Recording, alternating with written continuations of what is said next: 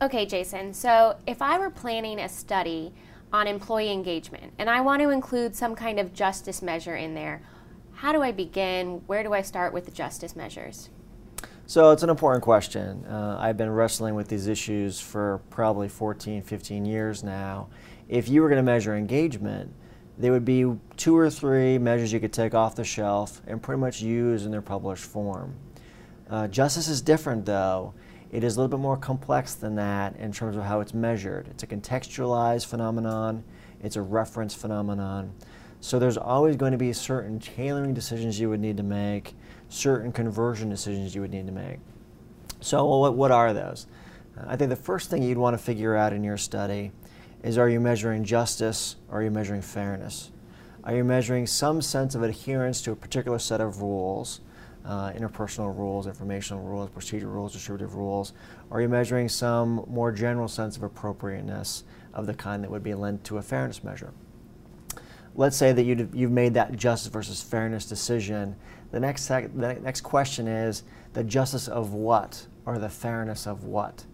Are you going to focus on supervisory justice, so your boss is fair as an aspect of his or her decision-making style, or are you going to focus on organizational justice or fairness? The firm itself as a company is fair.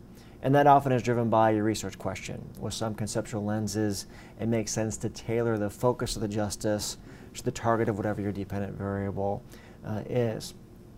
Kind of the next question is time bracketing. Are you going to focus on the justice or fairness of one particular event, say a dispute resolution, or a performance appraisal, or an organizational change? Or are you going to look at multiple events, say the degree to which my boss is fair when he or she engages in rewards decisions, evaluation decisions, promotion decisions, assignment decisions, and so forth?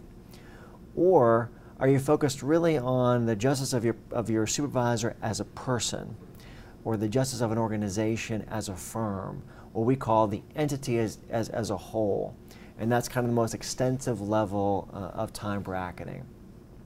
And then I think the last decision is these dimensional distinctions that we make in the literature, procedural, distributive, interpersonal, informational.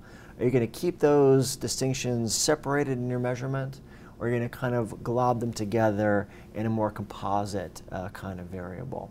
And often that's dictated by your research question as well. If your research question says, well, procedural and distributive justice or fairness are going to act differently, then you keep them separated in the study. If those nuances are not important to you, then you either use a latent justice variable or an overall fairness scale. Okay, so it sounds like if I want employee engagement to be my dependent variable, I'd probably go with justice over fairness for my independent variable, and I'm not sure that I'm interested in a specific dimension, so some type of latent justice variable.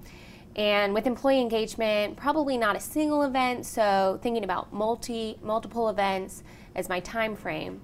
Now the referent is a little bit trickier for me. I can see how organizational justice would likely play a significant role in employee engagement, but I can also see supervisor justice playing a role. So that might be something I still need to give some more thought to. Or you measure both. Or I could measure both.